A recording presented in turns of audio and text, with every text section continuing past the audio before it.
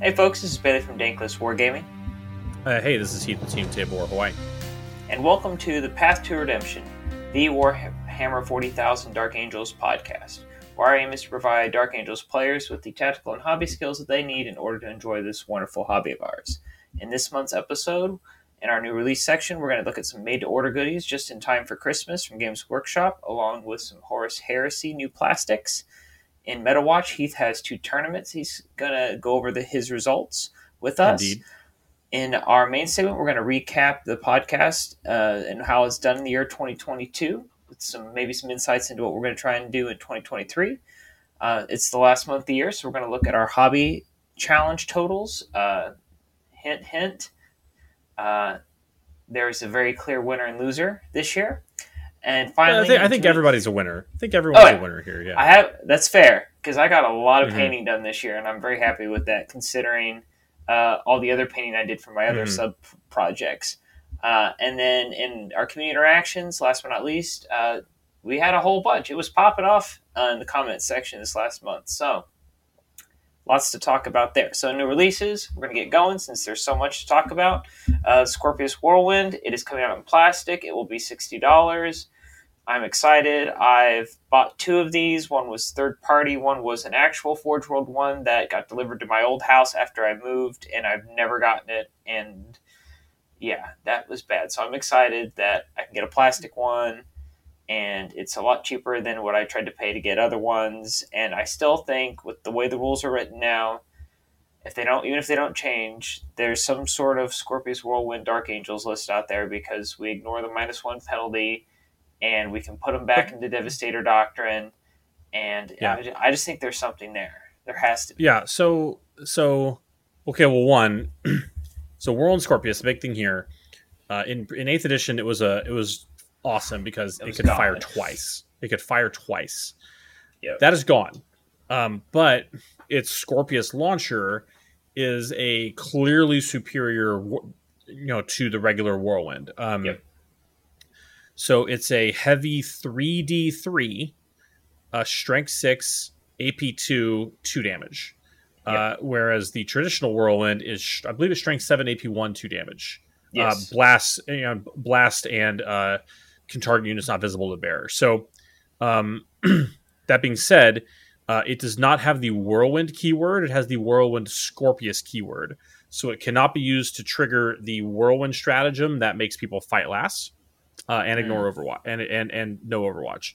But I mean, that's not a bad profile if you're trying to clean up stuff that's sitting behind obscuring terrain, right? Just holding an objective. So yeah, there you go. It's 170 points without any additional stuff. And a CP. And a CP, which is kind of, if you're running a battalion, you've got it. Because you probably have Azrael in the battalion. But yep. There you go. So anyway, not a bad plan. Not a bad choice. You can definitely make some use of it. It'll get 4 to 5 shots on average, which is good. So yeah, there you go. Well, and it helps now that if people are going to be playing Leagues of Votann and they're running that min 10-man squad, if that I don't know if that's in the list because I haven't seen any Votann lists where I'm at yet, but it's real good. Those Votann squads. Those Votann squads are good. We'll talk about that in the tournament section. But yeah, I played Votann in a honest way for the first time, and they're good. There's a lot there. Excellent. There's some made to order chapter masters. So if you have some of these old classic minis, Heath, they've like the OG plastic Space Marine Commander box that's coming out. You can get the Armor Through the Ages set where you've got the sort of original, like what we would consider the original Horus Heresy kind of style minis, and like the guy that has like just the visor helmet. You know what I'm talking about? I think I know what you're talking about. I think so, yeah. Yeah, the old armor. Mm-hmm. They've got one of the starter book Space Marine captains made to order, the Lord Executioner, the additional heroes section, like the lieutenants and the standard bearer from the Dark Imperium set. That those guys are coming back.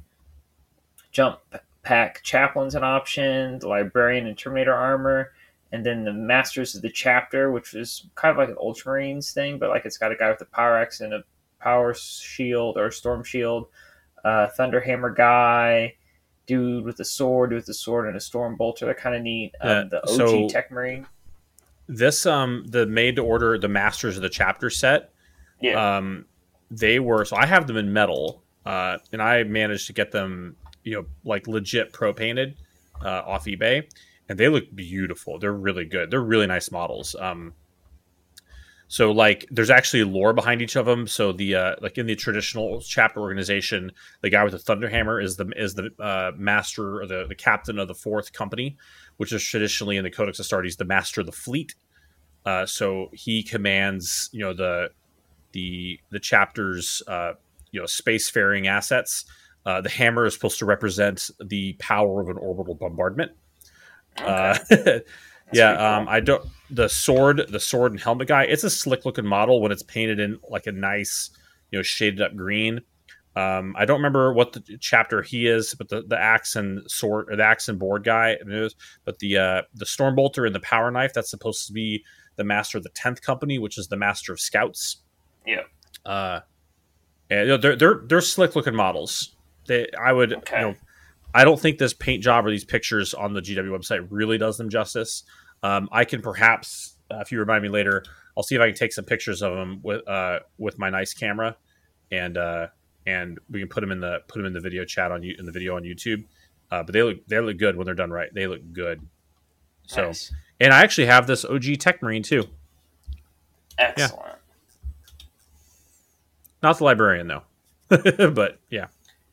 Nice. And then they don't have a pricing or anything quite available for it yet, but they did announce on their Heresy segment or Heresy Thursday segment that a plastic Typhoon tank's coming. So it's the Spartan chassis, but it's got the Demolisher-sized cannon on the front, although it's called a Dread Hammer siege cannon.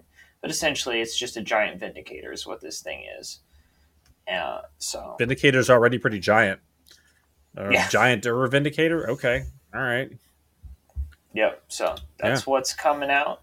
And I just thinking about a year in review, I find it funny that this is the one section I thought we'd run out of stuff for first. And in 2 years, there's always been some new release for Space Marines of some kind every month. Well, yeah, they're Space Marines. They're Space Marines, man. Like, imagine if we did our podcast. They're always going to be. 20 years ago, we got a new Aspect Warrior. Yeah. Yeah. So, man. Well, there you go. But no, there's always new Space Marine stuff. That's the bread and butter. They used to say back in the day, I remember they would say that GW sold more cash value of Space Marines than they did of all of Warhammer Fantasy Battles. I could believe it. I have no data point to prove or disprove that, but it kind of checks with chart. I can kind of see that. So yeah, I could see it. All right, he's talking about paying the bills, paying the Pied Piper. How did your 2 tournaments go that you've had recently? Well, I have 2 tournaments to report on. One I alluded to in our last episode with Alan, but because Alan was with us, I didn't want to. We want to focus our discussion on him and his experience. So I went to 2 events, both on Outer Islands. So the first one was in Hilo, Hawaii, which is on the Big Island on the windward side, at a game store called Slow Your Roll. So this I went 2-1. So I had 3 games. The first one versus Votann, the second one versus Space Wolves, and the third one versus Mixed Eldar. So briefly, I will run down my list. I kind of previewed some of what it was a couple of episodes ago. I changed it briefly since then based on some test data I got like a couple days before the tournament. So I had, pardon me, I'm not looking at the camera because it's on my phone because I can't get Battlescribe up on my thing. So I did a 1 battalion. So it had Azrael's the Warlord, Ezekiel with Mindworm, Aversion, and Righteous Repugnance. Okay. So that's the Fight Last power, the -1 to hit power, and the reroll everything power. An Interrogator Chaplain with a jump pack. His powers were he's clearly the master, chief one, the Master Sanctity. He had Catechism of Fire and Canticle of Hate. So that's the plus to charge and the +1 to wound the closest unit in range. Which is kind of a weird combination, but it made sense to me, right? And then his relic, he had the Benediction of Fury, and he was a Wise Order. So it's kind of a mix of a Smash Chaplain and a Buff Chaplain. So they had 3 troop squads, Assault Intercessors with a Power Sword, Infiltrators, and an Intercessor squad. And the Intercessors, I found the points to put a Power Fist on the Sergeant, and that has come in handy a number of times, and I would highly recommend doing that because it turns them into something that you can actually make a legit melee threat when push comes to shove. So in the elite slot, I had 5 Assault Centurions with Flamers and Hurricane Bolters. One of the Centurion Sergeant, instead of the Hurricane Bolter, he had the Assault Launchers, which are the thing that let me, for 1 CP in the charge phase, hit somebody 9 inches away with either a D3 mortal wounds or you fight last and lose an attack. Take the choice. That's pretty good. It didn't come up. There's probably a point where I could have, and I think there's some interesting play in that kit because it doesn't require you to charge that unit. It doesn't require you to charge anything. In the charge phase, you can just blow this off and see what happens for 1 CP. Okay. So I'm a fan of the Centurions. They did a lot of work in that tournament. They did some stuff. Yeah. So then I had 5 Deathwing Knights, the Sergeant having the Mastercrafted Flail, and then everybody's favorite Apothecary with the Reliquary of the Repenitent. Then the heavy support slot, I had 5 Eradicators with Melter Rifles and 7 Hellblasters with Assault Incinerators. So this is a bit of a difference. The previous version of this I talked about, I had an Inquisitor. I took the Inquisitor out because I tried 2 squads of 3 Eradicators, and I didn't like it just wasn't quite enough, and so I combined them back to 1 so I could absolutely focus down one thing. I also learned some other stuff during this tournament about how Eradicators work. I learned a lot about using this list over the course of this event. So. And the fast attack choice, controversial based on conversation with Alan, but 1 squad of Outriders. Yeah, there they are. 1 squad of Outriders.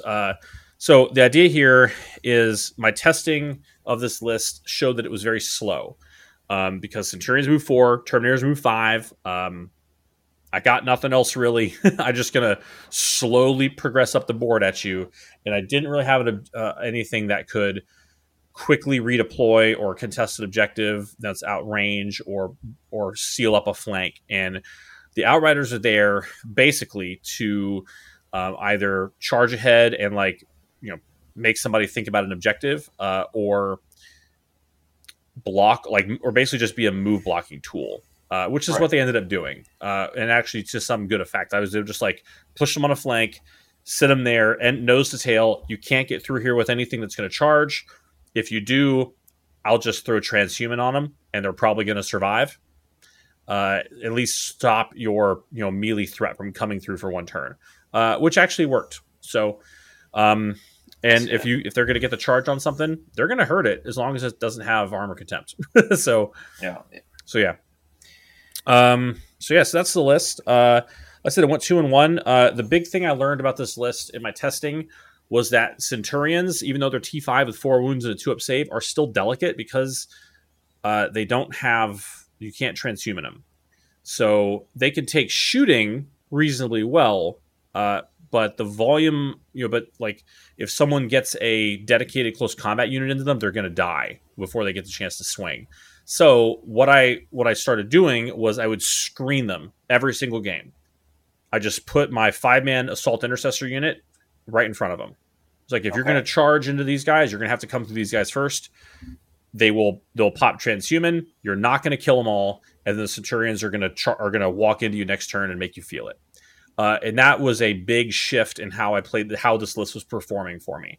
So that's a good tip there. So shooting durability, they're fine. The -1, -2. You put them in cover in the beginning of the game, deployment cover. They're taking 2-up saves against -2 weapons. They're taking 3-up saves against -3 weapons. Anything worse than that, they got a 4-up invul save because Azrael's there. And they draw a lot of fire. And honestly, you want one of them to get killed so the Apothecary can res it and give you like 4 free inches of movement to charge with. Yeah. So that's how it works. It's so. My first game was into Votann, a gentleman named Dalen. So he had, mind you, this was Saturday morning, the day that the second half of the Votann model release came out. And your boy had 2 Sagittars and a Land Fortress painted. Oh, gosh. So he got 3 colors on him. He's like, he worked out something. I'm not gonna name names. I'm not gonna imply anything, but those models were painted and they were on the table. So okay. Yeah, so he busted his butt. He had those things painted at 9:00 in the morning on Saturday. So it was a single Land Fortress, 2 Sagittars, a unit of Pioneers, which are the 3 bikes. He had 2 Calls, which are the captains, and then 6 full size, like full or 6 10-man bricks of the Warriors, which are half had Ion, half had the Bolters. Every one of them had a missile launcher. Every one of them had a railgun. Every one of them had a medipack. And they were the Emir Conglomerate, which is the league that everything gets a 5-up invul save, unless it has a 2-up armor, in which case it gets a 4-up invul save. And by God, those things are durable. Anyway, so the mission was back to my handy tablet over here.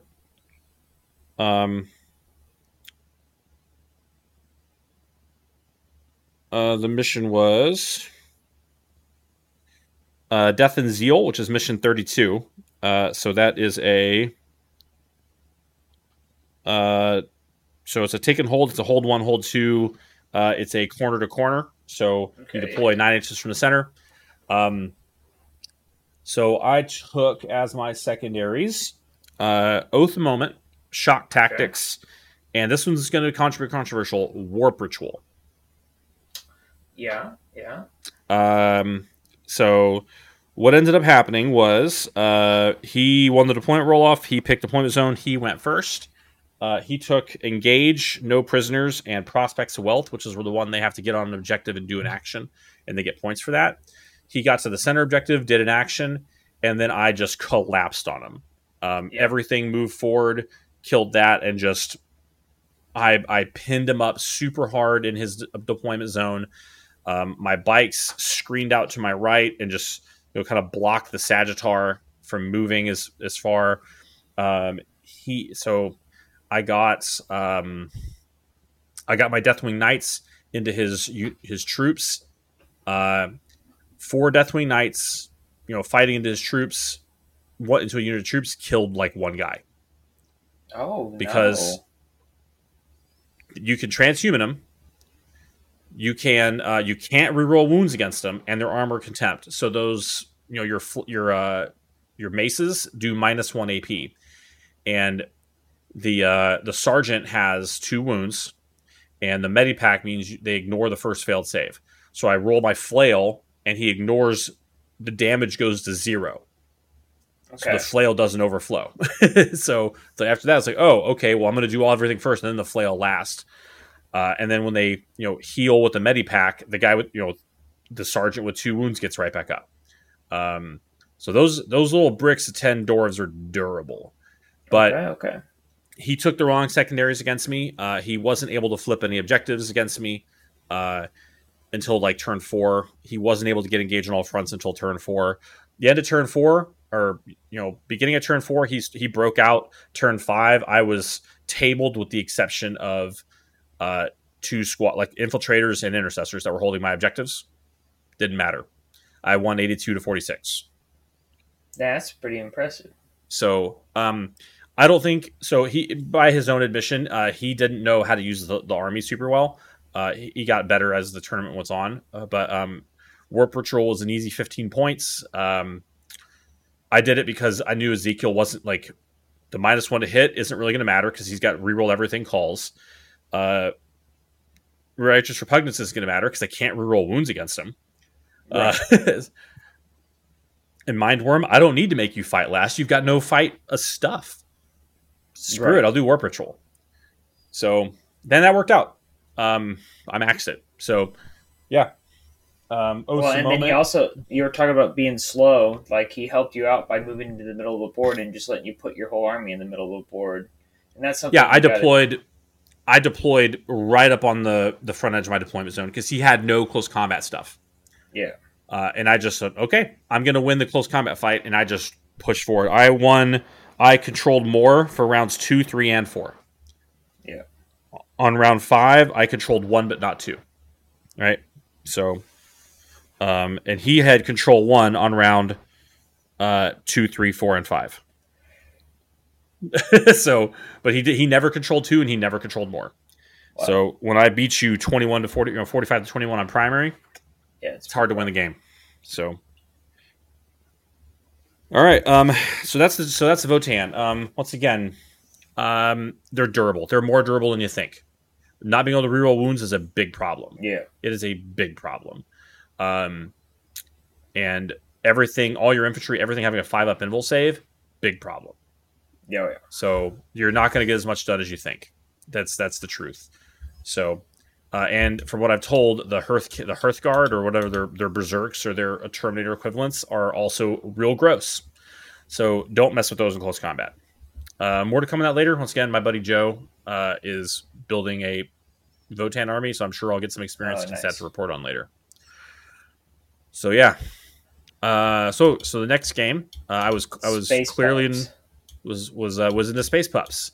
So this was piloted by none other than the Emperor of Table War Hawaii, Todd Kincaid, who's the owner of Table War Incorporated, who lives on the Big Island, and a beautiful painted army, just beautiful. So he went out to a number of the commission painters that work with Table War Charities, which is the charity that he runs to support autism, and got them to paint a bunch of his stuff. So his dreadnoughts are like painted by Caleb Wissenbach from CK Studios with just freehand all over. They're gorgeous. Anyway, so his list was, briefly to summarize, 2 Redemptor Dreadnoughts, a Smash Captain with a Thunderhammer, Storm Shield, and the Armor of Rust, so it can make anything fight last. Yep. A Smash Chaplain on a bike with the Warlord trait that lets him advance and charge, and which becomes an aura of advance and charge if he successfully charges. So he charges something and then drives over to the next door and gives his whole army advance and charge. He also has a Librarian in there, or their equivalent of Librarian, I guess, a Wolf Priest or a Rune Priest, which can give everything cover with the Rune Priest stratagem. When he casts Psychic Power, he can just spend a CP. And his whole army is covered in a blizzard and you can't see him. But the real killing power in this list was a big unit of Wolfen with Thunderhammer and Storm Shield, and a big unit of Thunderwolves with Thunderhammer Storm Shield. Yep, that would do it. And then there's also a couple units of Vanguard veterans, or I guess Wolf Guard with jump packs, Lightning Claws and Thunderhammers, and then a couple units of Tactical Marines, I guess Wolf Guard, Wolfy Wolf, Ice Wolf, Wolf Ice Wolf, Wolf Ice, Fang something, I don't know, that hold his back objectives. It is an incredibly aggressive army. It pushed super hard, and I lost the game, but I had a shot. So here's how it went down. It was a hold 2, hold 3 mission. It was the one where there's 6 objectives, and it's a diagonal deployment. I don't remember the name. He actually scored it on his ITC Battles app, so I don't have a record of it. I took... I think I took Shock Tactics. I didn't take Oath. I knew that was a bad idea. I took no prisoners, and there was one other one. I don't remember what the other one was, but so the way the game went down, he got first turn, and I hung unit of infiltrators out on the right hand side to try and bait his. Oh, and I took Martial Interdiction and I took martial Very interdiction nice. on his smash chaplain because I knew he was going to bike his way right into the front. So sure enough, he brought his chaplain in. He took my bait. He fought and killed my intercessors or my infiltrators. I jumped my chaplain over to try and whoop him real quick just to satisfy martial interdiction. Didn't work. He transhumaned him. Didn't get through. Didn't kill him. My chaplain died in return because turns out when they explode sixes, it's real good. Yep. So, oh well. Then he moved over to the center. So I had moved my Deathwing Knights up about, I advanced them up maybe 8-9 inches. There was a choke point on the board, and I strung them out right in the little choke point to just hold that pass. And then I moved, my apothecary up behind him. I moved my Ezekiel up behind him, and Azrael up behind him. And then I threw Mind Worm on his Thunderwolves. So the Thunderwolves were going to fight last. And then he, next turn 2, he just committed everything right into that pass. Just threw everything right at the Deathwing Knights. Right. And and because they were channeled into that little choke point, he had his Smash Captain in there, his Thunderwolves. The Thunderwolves have a huge base, so like one guy was able to get in. His Wolfen advanced. They were able to get like one guy in, and then I popped Line Unbreakable. So only one of the Wolfen and one of the Thunderwolves got to fight. Nice. That's real dirty. And that was he was blown away. He's like, "Oh no!" Yep. Well, and the captain made the Deathwing Knights fight last. Like that's fair.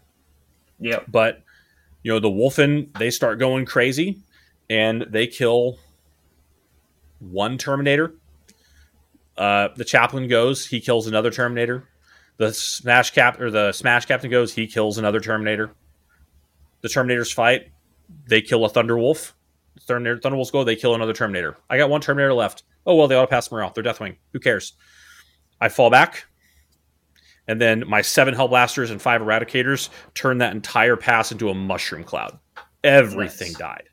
Just the Wolfen went away. The Apothecary moved up, touched the Thunderwolves and the Wolfen and the Smash Captain with his 5-up invul with his Reliquary Aura. Oh, nice. And then the Centurions moved up.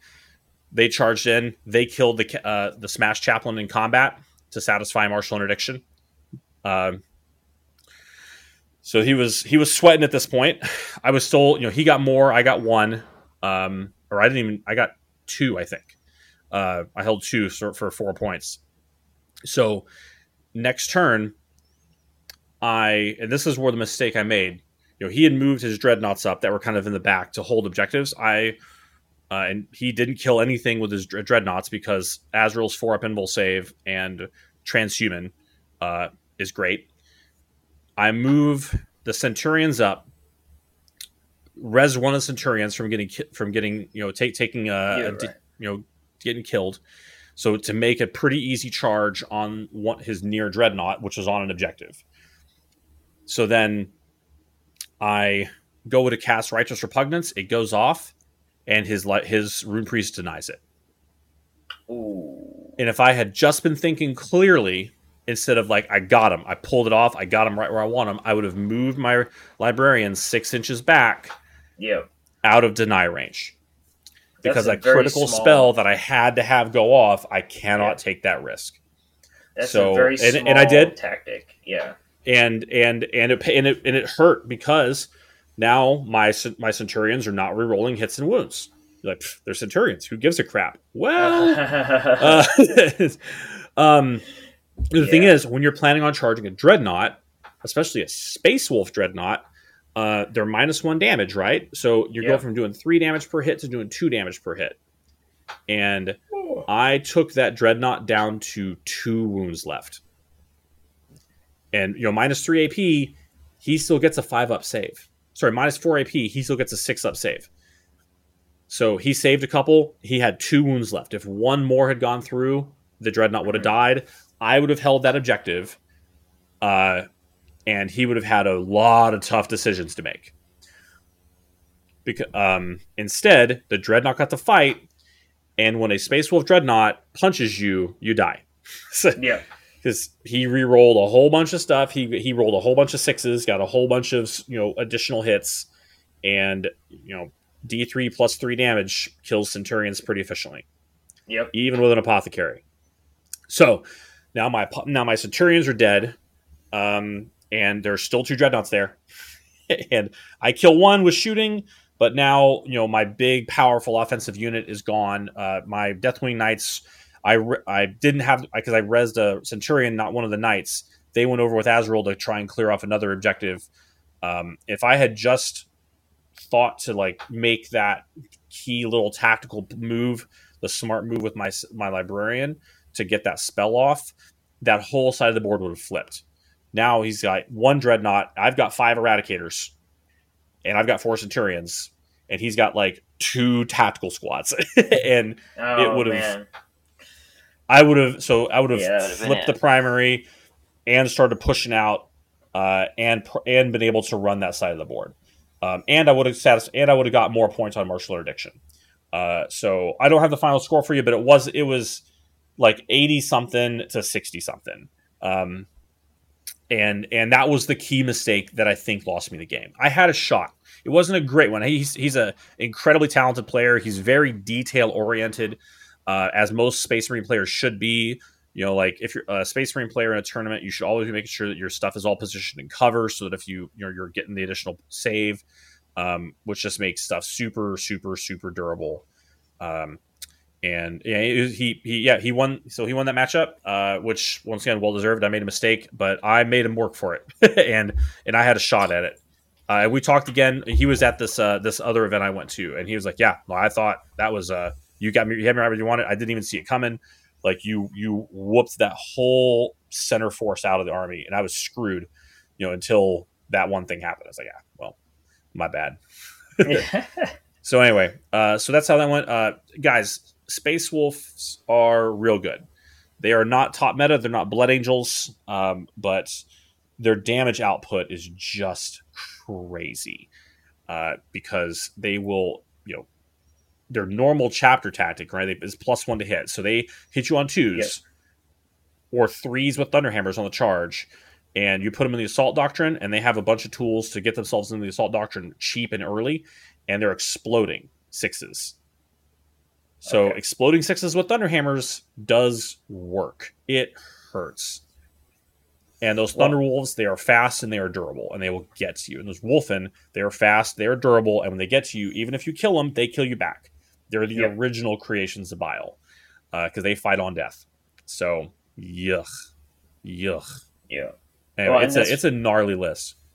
Well, and a lot of the stuff that makes Blood Angels good to have access to are an equivalent, because, right, they have the Wolf Guard veterans with the jump packs. They have super big cavalry, and they have Wolf, chonky cavalry. Yeah, I'll draw some conclusions at the end of this whole thing about kind of what I think, my overall strategy, what I'm missing and what I need to do. But yeah, so my last game. So Todd. So Todd went on to play the final against Amory, who's one of our locals, with a just mad lad orcs squighog boys list. Amazing.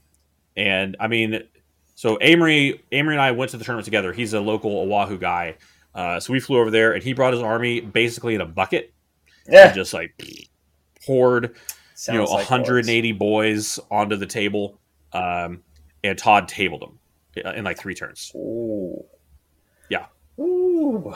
Damage output nuts. So anyway, but T5 works. T5 works still good, but tabled. Just you roll enough dice, they're gonna die. Yeah. Okay. So the third game was a gentleman named Owaka, which is a Hawaiian name. So he had a beautifully painted Ulthwé list, mostly Ulthwé, with a small detachment of, I believe they were light Harlequins. So he had a 1 squad of Harlequin troop, a transport, which I think is a Shadow Weaver, Void Weaver. It's something Weaver, and then he had a Troop Master that was tooled to the nines. Those Harlequin Troop Masters are dangerous. They are dangerous. Yep. It rerolls hits, it rerolls wounds. If he rolls a 5 to wound, it ignores invul saves. He's got a 3 damage weapon that auto lose wounds on 2s. Just crazy stuff. So, and then he had a Death Jester and a Shadow Seer, which are once again more. They're a shooting character and a psychic character for the Harlequins. And then he had for his Eldar side just a whole bunch of wraiths, just wraith stuff. He had 2 wraith seers, maybe 3. He had 2 or 3 wraith lords. Just so many bright lances everywhere, and they had a unit a unit of 9 wraith blades with double sword. And so the wraith blades. So wraith blades, in case you don't know, I'm a big fan of wraith blades. I keep trying to get my brother-in-law to play them, but and he's done it. I don't know, but wraith blades are tough to 6 with 3 wounds and -1 damage. That's tough. Yeah, they're tough. They are tough. So, and he had Eldred, and he had I think he had Malgan Ra. Just lots of shooting, lots of fighting presence. Real like a very once again beautiful army, and he knew it pretty well. And I managed to win. I pulled out in it was like an 86 to 78, I think. Oh, that's 86 to 78. So, I took Oaths of Moment, Shock Tactics, and Martial Interdiction. I took Martial Interdiction against his Troop Master because I knew the Troop Master was going to be coming for me, so I'm going to have to kill him. Might as well take advantage of that. He took Assassinate, no prisoners, and behind enemy lines. Okay. So he scored no points for behind. He eventually. Let's see. Yeah, let's see. So I scored. I didn't score. I scored Shock Tactics once. I got the 6 points for Martial Interdiction because I killed him in melee, but the unit didn't survive. I killed him in melee with a non-Deathwing character. I killed him with my Centurions, but they didn't. Okay. But they didn't survive. So where I really went out on this was I won. I maxed primary. So okay. I got hold more on turn 2, hold 1 and 2 on round 3, hold more on round 4, hold more on round 5. And he scored hold 2 on round 2, hold 1 on round 3 and 4, and he got hold more on round 5 because once again the second player on round 5 gets the chance to score at the end. So he scored 40 on primary, 13, 13. 10 on secondaries.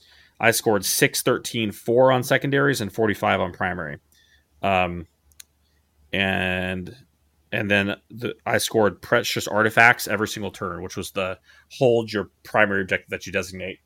And he scored it, I think 3 times. So yeah, it was a rough game. It was close, but the Centurions just, they went toe to toe with those Wraith Blades and handled business. They charged in and they're like, all right, I take 4 up saves. Screw you. I heal. I res 1. Just punch. Reroll everything with Righteous Repugnance. They beat the Wraith Blades into the ground, which was stunning. The Hellblasters and the Eradicators killed a bunch of killed the Wraith Lords. My Outrider Bikes killed the Harlequins. Because he charged them, they survived. Shoot, Fellbox, shoot, charge, boom, go. It was just a scrum of a game, and it was I was mentally exhausted afterwards, but it was very close. So yeah, but once again, and it's round 3. I pushed into them. I deployed right in the middle of the board. I pushed in hard, took the center, didn't give it up. So Shock Tactics probably wasn't the right choice for that mission or maybe for this army in general, because I wasn't trading objectives. And we've identified that with Alan before. So I didn't score it well. So yeah. But so anyway, that's how that game went. I took a lot of damage due to psychic. Like I lost I lost a lot of damage to the psychic, but the Deathwing Knights were actually very helpful because they were able to handle the Wraith Lords pretty effectively with their, being able to, reroll wounds against vehicles and monsters, and Yeah. with the stratagem to get the +1 AP, +1 to wound, that was very important. So yeah, it was a good game, and yeah, everyone over there, real good. There's a bunch of cool armies. So that's how Hilo went. I think I got 4th overall out of like 12 or something. So yeah, and then big props to my boy that let me stay at his house. So who's another who's a Dark Angel player. Apparently he was the top ranked Dark Angel player in like 2016 or 2017. Nice. So yeah. So yeah. There we go. That's what that was. Hold on. I got to get together for where'd my phone go? There it is. For my second list. All right. Any questions about that list or what it did or how those matchups went? Well, it just sounds like for that first one that there's like a little key tactic of knowing what your opponent's list wants and not giving it to them. So like for like the Space Wolf army and like how your army worked on that game against the Votann, by putting like against the Space Wolf army like that's really fast, if you deploy like say you have your infiltrators and you had or something like that out front and you had a lot of your army back, you're literally asking them to come pin you in your deployment zone because they're going to charge whatever's in the mid board and then they're going to use that to springboard into the rest of your army and like pin you in. And that's and the Votann guy kind of did that to himself where he let you do that to him by going into the middle of the board, and you were under threat of that against the Space Wolf player. Yeah, so the Space Wolf player, he deployed very conservatively, fairly far back, and the terrain, I'll see if I have some pictures of it I can post up. The terrain wasn't such that we could really draw. So he deployed to counter my shooting on turn 1, which is very smart because I had a lot of shooting. Yep. And I intentionally put my infiltrators on my side to try and get one of his units out so I could jump it. And so the first 3 turns played out pretty much how I envisioned.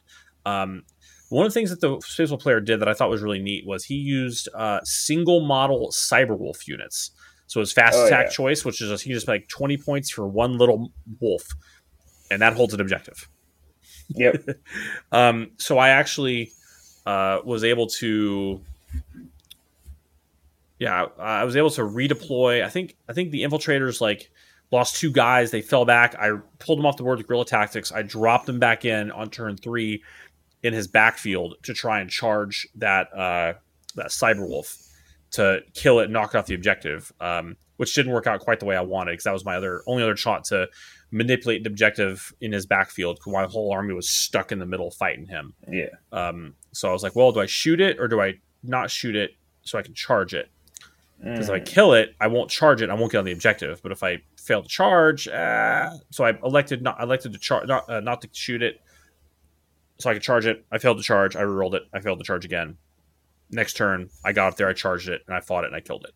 So, and I was OBSEC, so I took it over anyway. But yeah, so the thing that army lacks is speed. It's the ability to project pressure and power forward and out, which was something I knew, but I hadn't played or tested really into that, like just playing a hold 2, hold 3 mission against an army that could put that much forward pressure on me. Right. So knowing that, that's one of the reasons. So like in between these 2 tournaments, I said, okay, well, I'm going to go back to Ravenwing. I designed a bunch of lists. I tested a bunch of lists. I came to a realization that I didn't have enough practice with Ravenwing to make it work. So I had a crisis of faith, and I went back to a Greenwing list. 1 week before the tournament, like 9 days. I was like, I played a couple lists with this Raven list. They just slayed people at my local game store to the point where they're like, "Did you bring that list?" It's like, "Yeah, I'm sorry. I'm working on I'm sorry, man. I'm working on a tournament." But I just I kind of had the feeling that into a really, into somebody that really knew the movement phase and could blunt my first turn of shooting. it wasn't going to work, especially because this tournament where I went to in Maui, which is the next one, was a LVO prep, and it featured player placed terrain. Okay. So you can basically design your own deployment zone. That's not too bad. Yeah. So I liked it to go a little more slow, a little more sturdy, and a little more reliable. So here's what this list was, if you're ready for that. Let's go for it. Let's do it. So this one, I had, once again, a battalion with Azrael and Ezekiel. Same configuration. But instead of the chaplain, I had a Primaris Tech Marine. Okay. The Primaris Tech Marine had Master of the Forge, so he's the leader Tech Marine. So he auto heals 3 wounds on any vehicle. He also had Rites of War and a Vox Espiritum. So the Rites of War, obviously, so he has a 9-inch OBSEC aura. I did that for a specific reason because we knew what missions we were playing ahead of time. We were playing mission 11, 12, and 22. And mission 12 is the one where you have to plant and defuse bombs. Okay.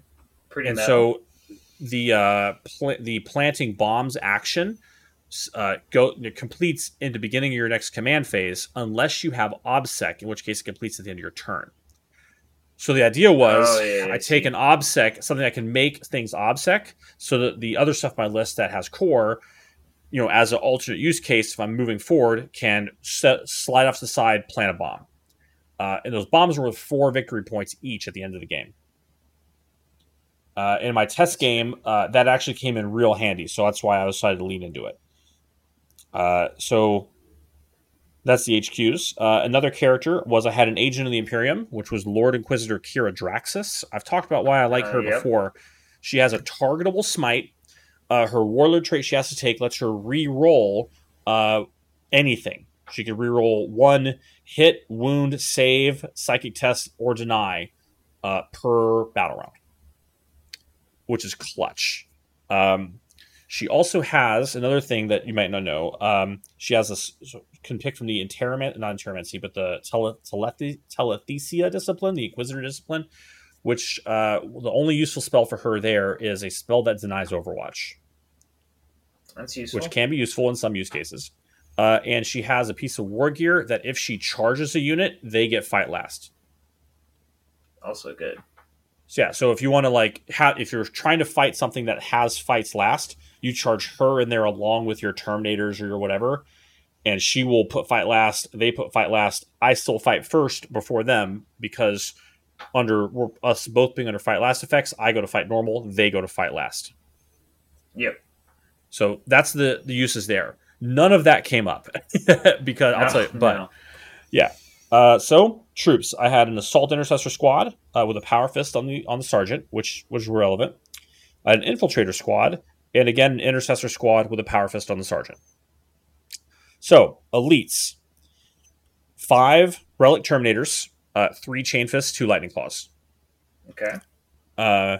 Then a redemptor dreadnought, with loaded to the nines, plasma incinerator, hand onslaught cannon, Icarus pod, stormbolters. Just an absolute chonky boy. And then a Leviathan dreadnought. Nice. So the Leviathan dreadnought, I took him with a Grav Flux Bombard, which is it's a 2d3 shot, strength 8, AP 3, 2 damage gun. That's blast. If you're shooting at something that has an armor save of 3 or better, the damage goes to 3. Yep, very useful. And then his chest guns were Volkite calibers, so it's basically combined with the 2 of them. It's heavy 8, strength 5, AP 0, 2 damage, does him 1 mortal wound on a roll to 6. And it's a 40-inch range. So that's great for shooting into chaff, blah, blah, blah. And then a Leviathan Siege Drill. And the Leviathan Siege Drill has a Meltagun on it, for 1, and 2, it is strength times 2, which is 14, AP 4, 2d3 damage, and it's flat 6 damage to vehicles. Yeah, I'm about it. So, there you go. The only issue with Leviathan is he's not core. Yeah. So, okay. But I have a Tech Marine who can give any vehicle +1 to shoot with ranged weapon, +1 to hit with ranged weapons. So if I stand still, he gets +1 to hit. If I move, Tech Marine buffs him. He still gets +1 to hit. If I want to charge, Ezekiel throws Righteous Repugnance on him, which does not require core. Now he is just going to wreck house. Yep. With that. So Silent King, best of luck, man. We're gonna rumble. So then I had an attack bike squad, 2 attack bikes with multi-meltas. So I only had points for 2. Then 5 Hellblasters with assault plasma, and a repulsor executioner. Yeah, there it is. Yep, with a heavy laser destroyer, Iron Hail heavy stubber, Icarus pod, just everything I put in that thing. I wanted to use that model I painted. Exactly, it's 320 points. It did pretty good. I have some thoughts about it, but that's the list. The Hellblasters go in the repulsor; it keeps them safe. Repulsors and Leviathans both have the smokescreen keyword, so for 1 CP you can make them -1 to hit. Very good. And I actually did that a lot, so then that was very useful. Thoughts, questions, comments, concerns? Well, I know we spent some time talking about this a couple days before you went, and I mean that's about as close as we could get for the points. Like you were talking about with the bikes, it's like there is just 2 of them, but they couldn't run Plasma Inceptors in there. You didn't want to run. You wanted to have some more punch than trying to run Inceptors with assault bolters. You didn't want you didn't want any other kind of bike. You were looking for some high hitting punch at that points value, and that's really the only thing that fits in that points value that you had. We talked about maybe dropping them to put an impulsor out there to try and put the Hellblasters in that and have like a third piece, but again, an impulsor doesn't have if you're looking for punch, impulsors don't have punch. It doesn't really move stuff around. Impulsors can have some punch, but it's all anti-infantry, like AP1 punch. And I'm souring really quickly on AP1 weapons. They just don't do a lot in this day and age. If you pay, to put the Iron Hail and the stuff on it, like an impulsor can get 20 shots. Which isn't bad. Like into Xenos, it's great. It bounces off Imperial power armor like soft rain. It does. Yeah. They just do not care. So, all right. So here's how this went down. I will preface this with this did not go well for your boy. I had the first 2 games were very close, very technical. I'm proud of, I'm happy with the way I played. Round 3, I got rolled. No. I was beat on the, in the design phase. We'll get there. So round 1, let's go around here. Round 1 was to a gentleman named Dylan. Once again, so this tournament was on the island of Maui, which is a little bit east of Oahu. So this was hosted by a shop called Dylan's Cards and Games. It was put on by the TOs, a gentleman named Joshua Kulavi Sutherland. So I cannot speak highly enough of how this event was organized and run. Small event. Once again, it's Maui. There's not a lot of people there, but we had 6 people flying from Oahu, and Todd came over from the Big Island. So we're working on building an actual Hawaii tournament circuit. So we'll have 6 events throughout the year to kind of get a store champion from each place, and then have probably a championship invitational the end of the year before LVO to kind of like crown a Hawaii Hawaii champion. So Josh, me and my boy Joe flew over there. He picked us up from the airport. He took us to the hotel. Me, Joe, and Todd all split a hotel room at this place called Kula Lodge, which is right down the road from the place. So this is upcountry Maui. So we're 3,200 foot of elevation up the west slope of Haleakala, which is a volcano. It was cold for Hawaii, y'all. It was 55 degrees at night. So I had to wear pajama pants, which is rare. We're supposed to hit 0 by Christmas. We're going to be negative. That's not okay. I'm not okay with that. You see, I'm not okay with that. I'm not okay with that. Oh man! But it was a lovely place. So they held it at a community center in a park. So we went in there, set up the Nice. tables, everything. There's not a lot in the area, so they took lunch orders from a local restaurant. You would just pay them over Venmo. They went, picked them up, brought your food back, for the lunch No, round, that's and then always for fun. dinner after the event, 8:15, 8:30. There are no restaurants open in Oh no! Kula. So what they did was one of the locals made a big pot of delicious chili, and they just served chili and rice. All right, Right, I'm so we just about sat around, ate some chili and rice, talked about the event, and then Josh gave us a ride back to the hotel. We stopped at the drugstore on the way, grabbed a 6-pack of beers, it. and Nice. Yep. that's how that went down. So, but anyway, it's a lovely place. It's great views. I sent some pictures over, but there we go. So, on to how the event went down. So, first game was the Dylan. Dylan was playing a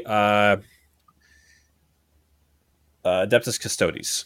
So it was a Custodes Dreadnought spam. So he had... Oh, no. That's rough. It was, once again, beautiful army. His army won Best Painted. Nice. It looked great. I'll see if I can pull the actual list up here in BCP on my phone, because for some reason it's not working on my computer. But... So let's go placings. Dylan Hamilton. There we go. All right. So it was all Shadow Keepers. So he had a unit of Voidsmen at Arms, which are Agents of the Imperium. It's a 5-man, 60-point unit that sits on an objective. Yep, right? I've heard about this. Yep. He had a Shield Captain on jet bike with a Stasis Oubliette, a salvo launcher, tip of the spear, the Smash Captain on bike, and Trajan Valoris, who is the devil, and then 1, 2, 3 squads of Custodian Guard with spears and 1 blade and 1 shield. The 4 Sagittarium Custodians, which are the shooty custodians. Okay. And then here's where the bulk of the list was. He had 2 Contemptor Achilles Dreadnoughts. Contemptor Achilles Dreadnoughts are, I guess my sleeves on it, but they are the ones that have the giant spears. Spears, yeah. And they come with a Stormbolter, it was like a mastercrafted Stormbolter, and they come with a Strength 8 AP2 las cannon. They are good. They hurt. So then he had a Contemptor Galatas Dreadnought, and the Galatas is the Sword and Shield Dreadnought. Again, don't let them touch you. They will hurt. He had a Venerable Contemptor Dreadnought with a Dreadnought combat weapon and a multi-melta, and a Telemon. God. There's no break there. Just bloom. It was, so I looked at it, I was like, okay, I think I can beat this list. I've got a plan. Look, your Dreadnoughts are big and stompy. That's great. So are mine. Yeah. and I am specifically tech to kill vehicles. So I took banners and martial interdiction, which I picked as Dawn Eagle Captain, and psychic interrogation. So I've learned about taking psychic secondaries. Warp Ritual, you have to be in the middle of the board. Psychic interrogation, you do not, and it actually scores more points. There you go. So psychic interrogation, that's why the Inquisitor is in the list. She sits there behind your Terminators and casts psychic interrogation, 1 Warp Charge Force spell, for which she has a reroll because she has the Warlord trait. I get 3 points. I do that every turn. On this turn, or in this game, the way he deploys... So this was mission 11. So it's short edge to short edge, 6 objective, nothing in the middle. So I'd practiced this mission. I split my forces. So I deployed my Terminators, my Redemptor, Azrael, Ezekiel, and the Inquisitor on my left. Then the Tech Marine, my Leviathan, my Redemptor, the Hellblasters in the Redemptor on my right. With the unit of the Intercessors up a little ways, and my Assault Intercessors back a little ways, and the Infiltrators, I kept them in the back because I was going to do a trick. So I messed up this deployment, and I'll tell you why. So we got going. The idea was that I've got 2 strong sides, Yeah. And whichever side he goes to, I can fight and then cross over. He elected to go to this down the side that didn't have the Terminators, which was probably the right call. So on turn, I got turn one, or I got first turn. I moved my bikes, so I didn't break cover at all. I moved my bikes out to try and take a cheeky shot on his Telemon. Didn't work, and I lost the bikes. Okay, probably stupid. Shouldn't have done that. I just kind of sat there like, hey, you break cover first. I've got 3 banners up. I scored, hold 2. You're not going to hold more.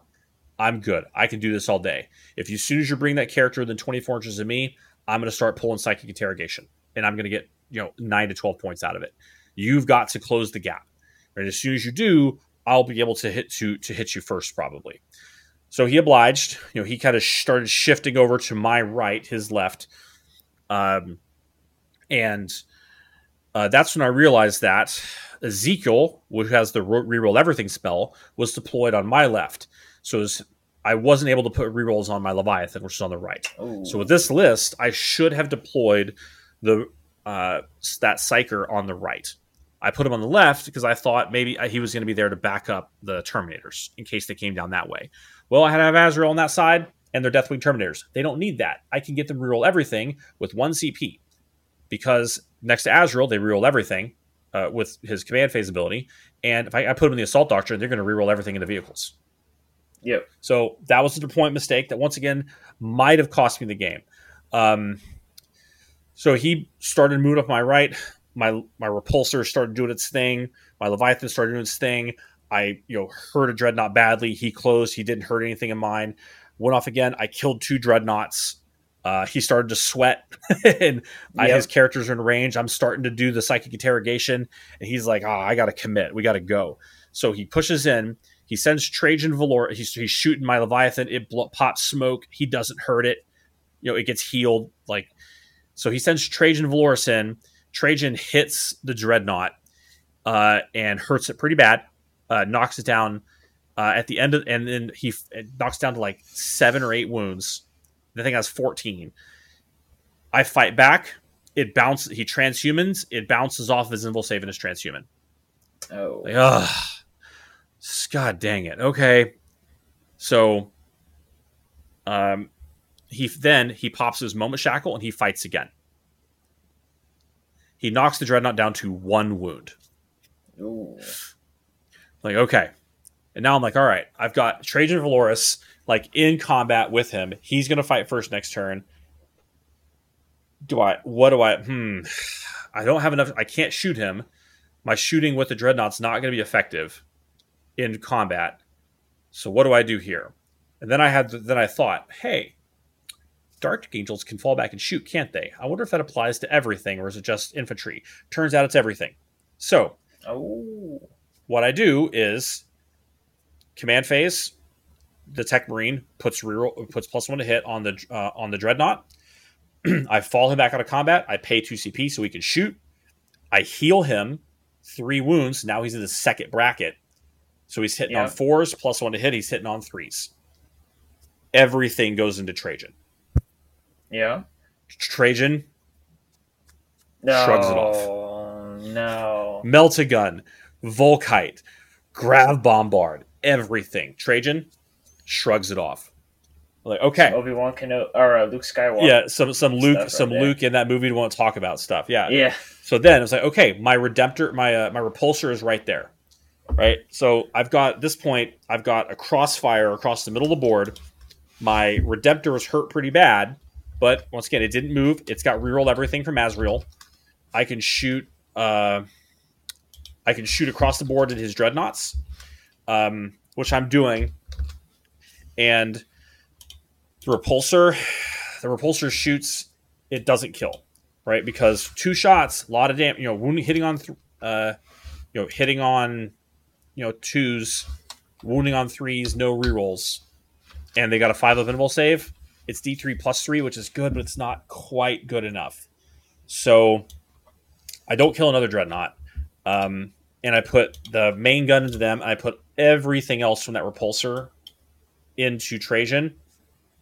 Oh, shrugs it off.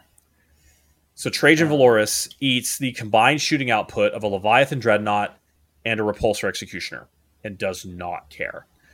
At this point, I want to point out, if you've been following along, my Hellblasters are not on the board. They're still inside the tank.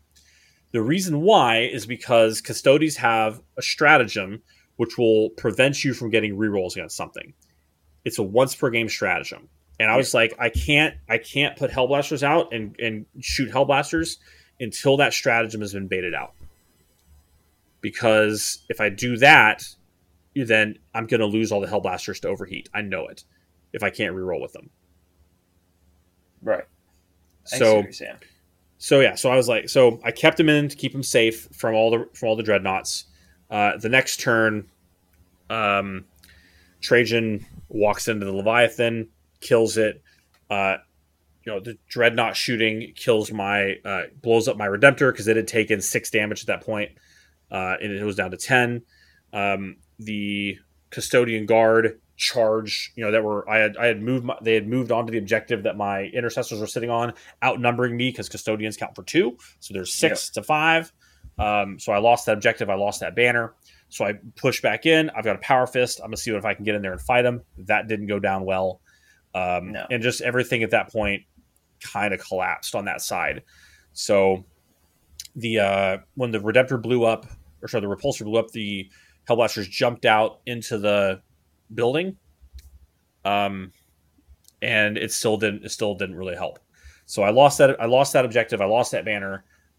His Bite Captain came out. At this point, I had once that stratagem had been baited out when I shot my Repulsor into something. My Terminators broke cover and started moving across the board to the middle because I was trying to get him to charge his Bite Captain into him, and he didn't take the bait. So I shot the Redemptor, and so I shot the Redemptor into his unit of his Custodian Guard that was lookout sirring for the Bite Captain.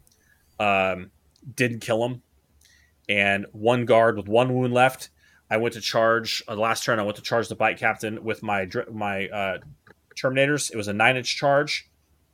Because he had a unit of infantry there next to him, he used a Tankleful Grenade, made it 2 extra inches. I rolled a 9. I didn't roll an 11. And getting in there to kill and those Terminators would have gotten in there and most likely killed that guy. So that's how the game went. So I can tell it's very technical. That's just the way you've talked about it. It was a very technical. Listen, I was happy with the way the list worked. I made a deployment mistake. The other mistake I made was because it was player place terrain, I put a line of sight blocking, obscuring, bottom floor blocks line of sight on one side of the board. I put my Terminators behind it. This is a mistake I made every game.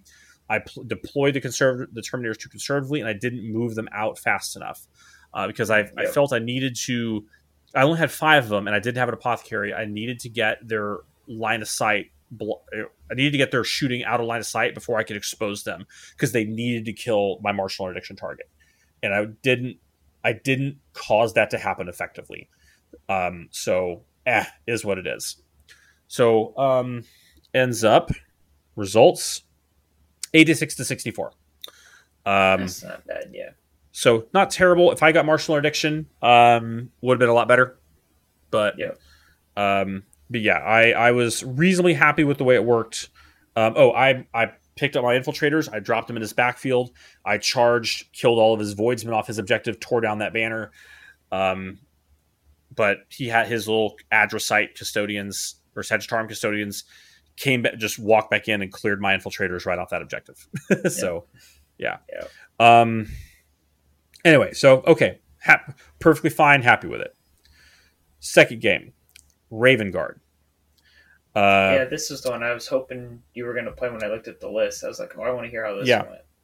So I played into a gentleman named Tony with a gorgeous Raven Guard army. Oh, yeah. He didn't win Best Painted, but he won Renaissance Man because he had the best record and the best paint score. He was actually tied with the guy who won Best Painted for paint score, and it was a gorgeous army. Nice. Every one of these 30 Vanguard veterans had a Forge World jump pack. It was all edge highlighted perfectly. Nice. Chef's kiss. So Raven Guard Successor, Whirlwind of Rage, Born Heroes. Chaplain on Bike, with Mantra, Benediction of Fury, Exhortation of Rage, all that stuff. Captain with a Jump Pack, Chapter Master, Rites of War, Teeth of Terra. Sounds about right. Two squads of 5 Infiltrators with Helix Gauntlets, 1 squad of 5 Intercessors, then 10 Vanguard Veterans, 5 Lightning Claws, 5 Thunderhammers, 10 Vanguard Veterans with Lightning Claws, 10 Vanguard Veterans with Lightning Claws. All of them have jump packs. Then 3 squads of Eliminators, or 2 squads of Eliminators, and 6 Eradicators. Yeah. I was like, okay, I can beat this list. I know what I'm doing against this list. Once again, player place terrain. I managed. So we played on the Orc City table, or the Orc Village table. Oh yeah. There's a center objective, so you have to move. So the person who rolls defender moves the center objective as the center terrain piece, the minimum amount required to expose the objective.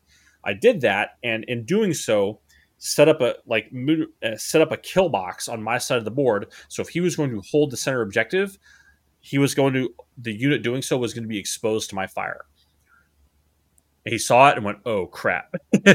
And then he deployed everything else. He combat squad a bunch of stuff, put his 10 Lightning Claw guys in reserve. I deployed on my side. I think I fixed my deployment. From before. Okay, I knew I did that wrong, so I swapped that around. I put Azrael, Redemptor, Terminators, Inquisitor on the right. Zeke was with them, but he was further back because I put my other blob in the middle, and back, with fire lanes down on each side. And then I had 1 unit of Intercessors cheated up right next to a building to try and get him to charge out early and expose himself. Which he looked at it, said, "I know this is a bad idea," but then he did. So I sacrificed. So he went first. I sacrificed my 5 Infiltrators. He charged him with a bunch of guys, and then all of my shooting went into them. My Leviathan walked up, Righteous Repugnance, smashed the rest of them. So he didn't flip an objective. He took secondaries. He took let's see. I took Martial Interdiction, Banners, and Psychic Interrogation. He took Shock Tactics, Assassinate, and Secure or Sabotage, which is their plant a bomb on an objective thing. So he had to get Shock Tactics, which I knew he was going to try and come early and aggressive and flip objectives on me. But the Vanguard vets aren't OBSEC unless the captain comes with them. So I picked Martial Interdiction on the captain. Right. Unfortunately for me, he knew more about Dark Angels than I thought he did. So when I told him I had a secret objective, he said it's probably Martial Interdiction. I now just got to figure out who it's on, and I start sweating. That's not good. That's not good. Oh man, yeah. So turn 1, he pushes 1 unit forward, and then I take some trash fire. My Dreadnought takes a little bit of fire. Oh well, I heal it. The Dreadnought walks forward. Both units of Eliminators get whopped. The unit of Infiltrators in the center of the board get whopped. My bikes move forward in the turn, and he had a unit of Vanguard Veterans behind on the roof of the building behind a big piece, so I couldn't see him in the front, but I was able to develop a line of sight from the side. 4 multi-meltas into him. Ooh. So AP5, I don't care if you're in cover, I don't care if you're in contempt, you're gone. So half of his, that unit went away. So I took a bunch of his trading pieces out fairly early. So then he just okay, well, I'm gonna have to throw another piece into that meat grinder and watch it get whooped. So eventually, what he managed to do was push a unit of Thunderhammer Shield veterans forward. They got contact with my Assault Intercessors that were holding that objective, killed them. So I think on turn, let's see where to go. Yeah, on battle round 3, the beginning of battle round 3, he flipped that objective, my left-hand objective. And then I took it back. Battle round 4, he flipped it back.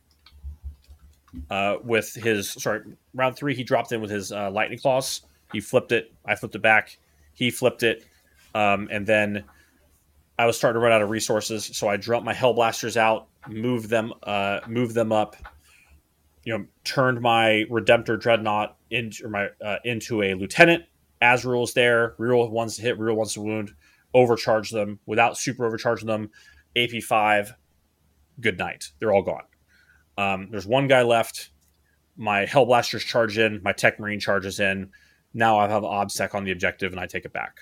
But he took the banner down, and that stinks. Yeah. So I scored 3 points for Psychic Interrogation every turn. I got 2-1-1-2 for banners. I should have got 2 more for banners. I don't know if I can. I don't know. Nope. I scored that right. Yeah. Because I had 1 banner for the last basically 3 turns of the game. I scored, and then he correctly read that his jump captain was the martial interdiction target. And then because he just kept pushing guys in the middle, I would ace him, push guys in the middle, I would ace him. And then he had his captain in the middle, and he's like, is it the chaplain or is it this guy? Is it the chaplain or is it this guy? I think it's this guy. And he jumped him on the last turn. He jumped him back behind a building. No, the worst. Charged his bike chaplain up. Killed Azrael, and then consolidated into my repulsor, which was on the objective. But I saw this coming, and I used on turn 5. I moved my Tech Marine up, moved some other stuff up. The Redemptor, which was down to 1 wound from Eradicator fire, got healed 3 times, back up to 10 wounds by the end of the game. The Redemptor moved in, charged his chaplain, stomped it. My repulsor, which he tagged, used the Grav Pulse stratagem from the Space Marine book. 1 CP can fall back and shoot. So I fell that thing back. I had moved it up, so it was kind of more in the middle of the board because I thought I might have to move it to try and get a line of sight. 1 CP, I fell back 10 inches, barely got a line of sight around the corner. We called the TO, and he's like, "Bro, I can't even tell. Roll a dice. It's really close." Came out in my favor. Whole output of that thing goes into the captain. Kill him.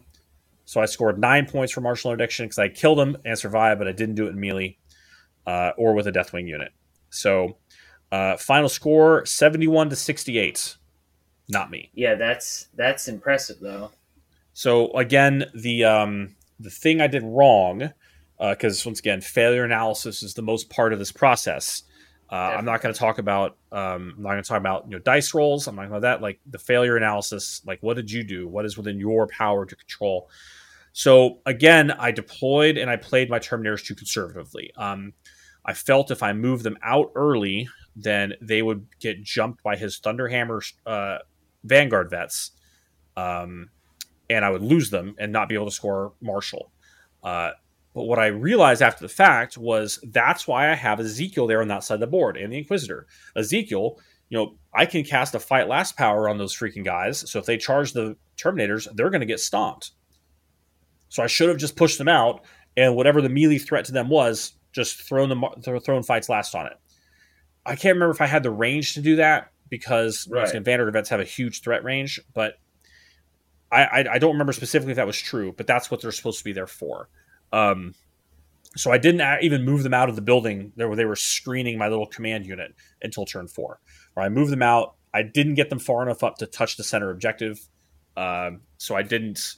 But on the last turn of the game, I scored like 20-something points because I scored 1 point for banners at the beginning of my turn, 1 point for banners at the end of my turn, 9 points for Marshall, and 12 points for primary.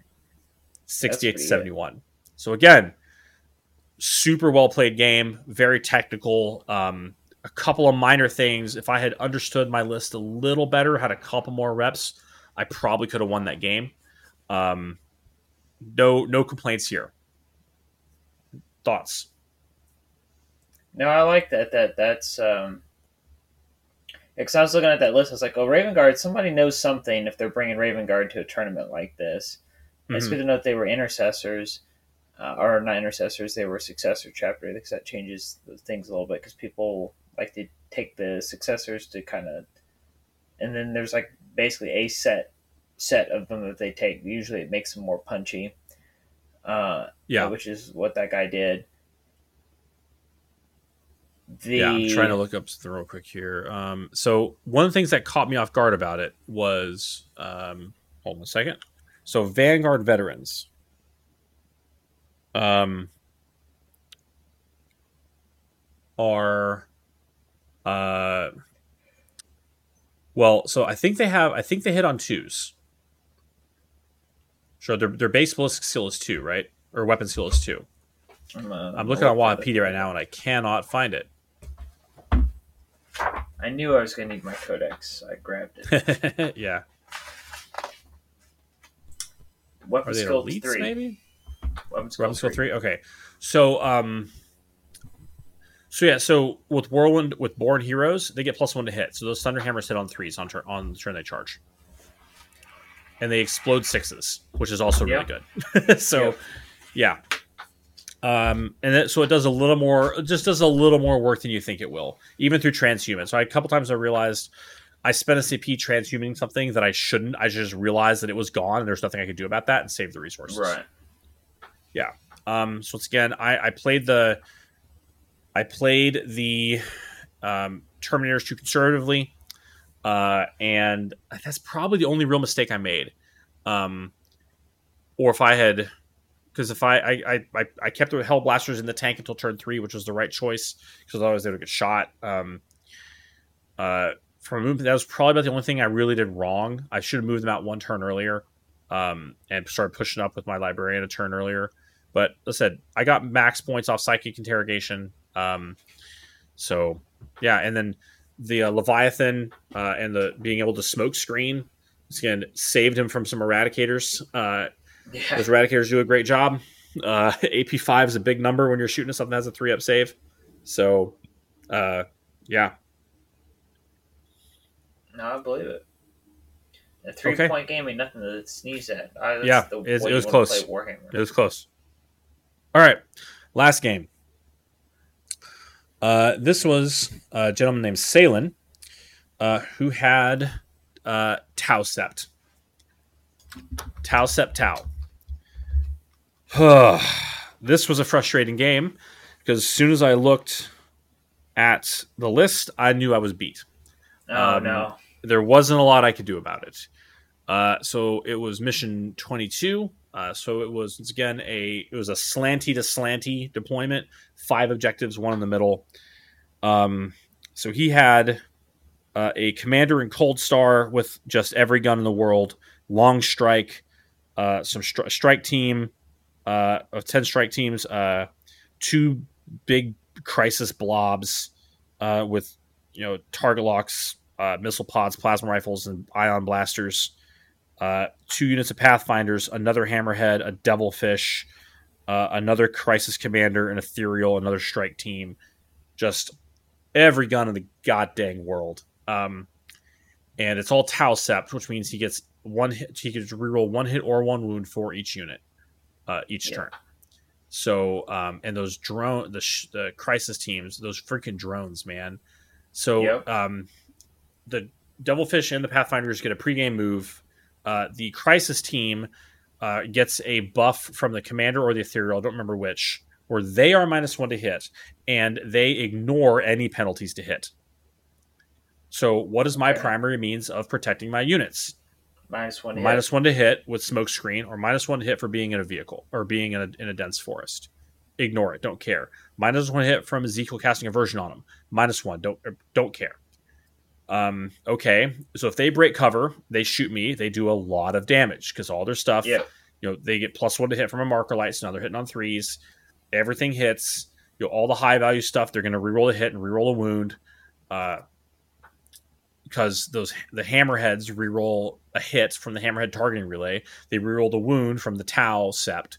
My other primary defensive metric is the -1 damage on the Dreadnoughts.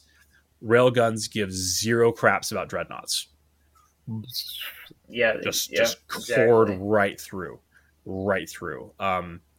And so if they break cover and shoot me, and I shoot them back, so if they shoot me, they do grievous damage. I shoot back, drones die. Because you have to kill all the drones before the crisis suits die.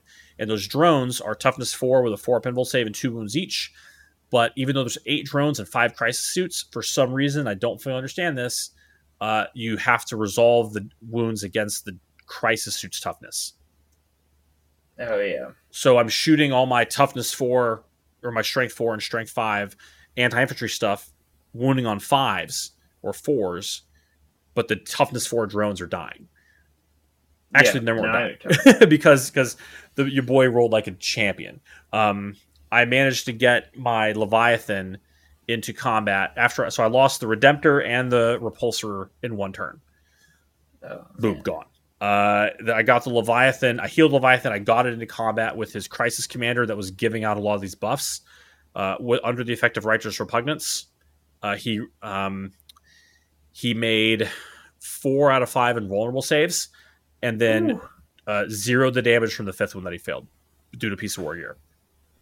Fell back, continued to do his Thug Thizzle, and that unit of 5, that 5-man Crisis team, just I killed the drones. I killed like 2 Crisis units with Azrael and Ezekiel and a Tech Marine and my Assault Intercessor Squad going in there, because the drones can block close combat stuff too. Yep. The Terminators, I pushed out the Terminators. I lost 3 of them due to fire from the Cold Star. They got into combat with one of his with his small Crisis team. The drones blocked all their hits, and then they died due to shooting because the Crisis suits can shoot in combat. The only thing I did that was smart was on turn 1, instead of throwing the bike squad away, I turbo boosted it or full throttled it to the other side of the board behind cover, contested an objective, and then that his 10-man strike team was running to, and then on my next turn moved around and shot and killed and fought the strike team, and actually flipped that objective and took it. So that was so using the bikes to actually develop my position instead of try and get a cheeky early punch on something was probably the smartest thing I've done with Ravenwing bikes in a long time.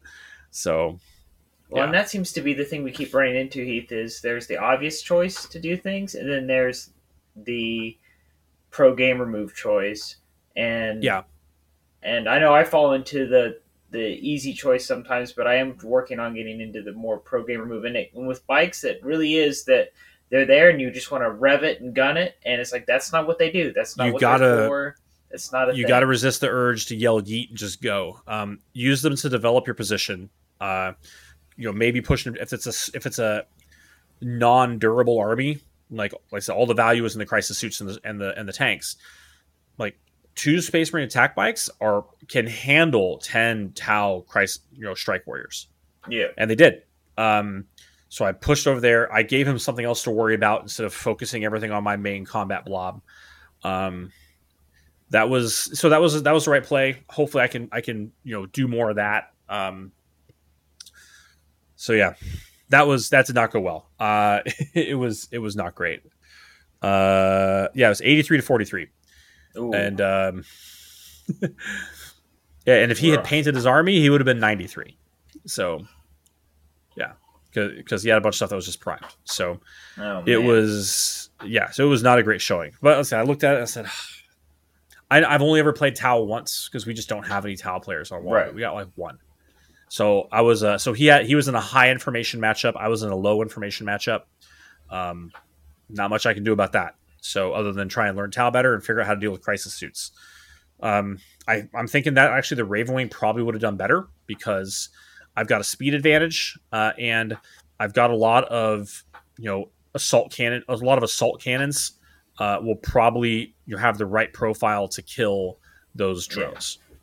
So and Multi-Meltas can hit and kill his tanks. So yeah, I know when I get a chance, I'll have a good chance to work on Tau, because this guy that's on the 40k team that I'm playing with this next year, he was the guy that he was playing Tau in the pre-9th Ed Codex, where he was like 0-40 for like several months, where he just was grinding like 2 or 3 games a day and just getting murdered. And then he got his new Codex. He went and played the team tournament at Adepticon, and he just roasted every team that walked up to the table. They're like, all right, let's see this list. Oh, you have a Tau player. oh well, I guess two of us are gonna have to just lose then, and that's basically what happened for 2 days. Yeah. But I didn't. I only the only game I won that whole weekend was when I played with our Tau player. So basically, if you outside of that one game, the other two guys got to win, but whoever had to play the Tau guy just they. I mean, he's a cool guy, and they were having a good time yucking it up. But I mean, he just walked out there and murdered everything. Abadens, Thunder Cav, everything. Thunderwolf Cav, like whoever he played, he just murdered, Yo, and people were not Tao looking forward to that. shoot like crazy. Like his Yeah, turn 2 shooting phase literally took 40 minutes. yeah, I believe it. I believe it. And he wasn't slow. Yeah. He's going. He was sweating. Yep. Just I'm shooting this, I'm shooting this, I'm shooting this, I'm doing this, I'm shooting this. I'm like, bro, I'm gonna get a drink. Yeah. Just let me know. Saves. I'm gonna go to the cooler. I'll be right back. Oh man, yeah. So I need to learn more about Tau. I need to work on that matchup. Yeah. So I think, yeah, I do want to. I think the Green Wing so Hellblasters would be good to it too, right? Mid strength, high AP, high volume of fire can kick it to 2 damage. Every single matchup this tournament, some way to affect invul saves would have been valuable, and I did not bring that. So I've got some stuff I've been thinking about. I was going to mention that we're an hour and a half in, so maybe we can talk about it some other time because we're running low. Yeah. We're running short, but yeah. So yeah, Jump pack librarian with Null Zone. I know that's a thing. I've seen it done. Yeah, it has happened to me, and it's brutal. But I was thinking about that the other day. It's like you could have Reliquary, and you could do that. It's a thing. I was actually thinking about a Phobos librarian with Null Zone and Lord of Deceit, but we'll see. So yeah. All right. Well, thank you, Heath, for going out and getting those tournament results for us. Because the last one wasn't really results. It was data. I don't know if I'd call it results, but yeah, that works out. It gives us something to work because I finally got to play 2 games in Nephilim 2 weeks ago, and I basically made it to turn 2 both games before I realized that like there was no way for me to win, and I was just like, you know what? I'll just want to. This other guy showed up to play. I don't want to sit here and lose. Like I don't want to take your fun away. If you just want to sit here and kill me, and I understand, like I'm not going to do that to somebody. Like I understand, it's my turn to take my licks. But I was like, with this other guy, I haven't played him in a while, like over a year basically. He's here. He brought his army, and if we sit here and play, the store will close by the time we're done, and he'll have not gotten a chance to play. So can I just concede and re-rack and play this guy? And this other dude's like, yeah, dude, it's cool. So I got to, and basically in 2 turns, I learned everything I needed to learn. And the thing I basically got out of it, and I think I talked about this previously, Heath, is I think there's some play in 3-man Terminator command squads with 2 Thunderhammers and Storm Shields, and then a guy with Lightning Claws, and having I can see that a little sub 200 point trade piece that blocks for characters. Because the problem I keep running into, and the guy's the captain on my team, he's been trying to help me with lists. Chris there is a big crutch with Terminators, and there's this big desire to bring a bunch of them. And there is a point where what Alan was talking about, like there is a point where it's like you have to go all in or you don't do it at all.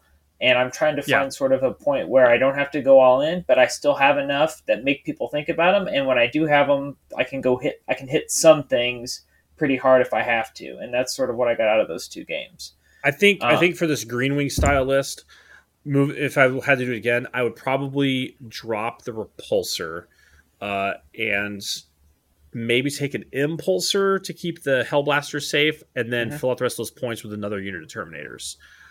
Because having the Terminators, like 2 trade Terminator pieces, would have been very valuable.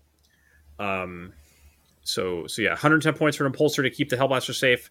Absolutely worth it, I think, because you can move, jump, dump out. That'll increase their tactical value significantly if you can put them next to the right R at the right time, which you can't always do when they're getting out statically. But yeah, I think I needed 5 to 10 more Terminators in this list. Yeah. And then I probably would have had a better result in a couple places, because I could have played a little bit more aggressively and still kept some safety. But yeah. And the Repulsor didn't do that much that like some other stuff couldn't do. I didn't need so like I've had some good luck with the repulsor into airplane lists. It's like, oh hey, you've got an airplane over there on the other side of the board. Oh, it's -1 to hit. Oh, that's cute. Guess what? I'm +2 to hit, and that thing is freaking dead. It's gone. Yep. Just boom. So yeah, I like that. All right.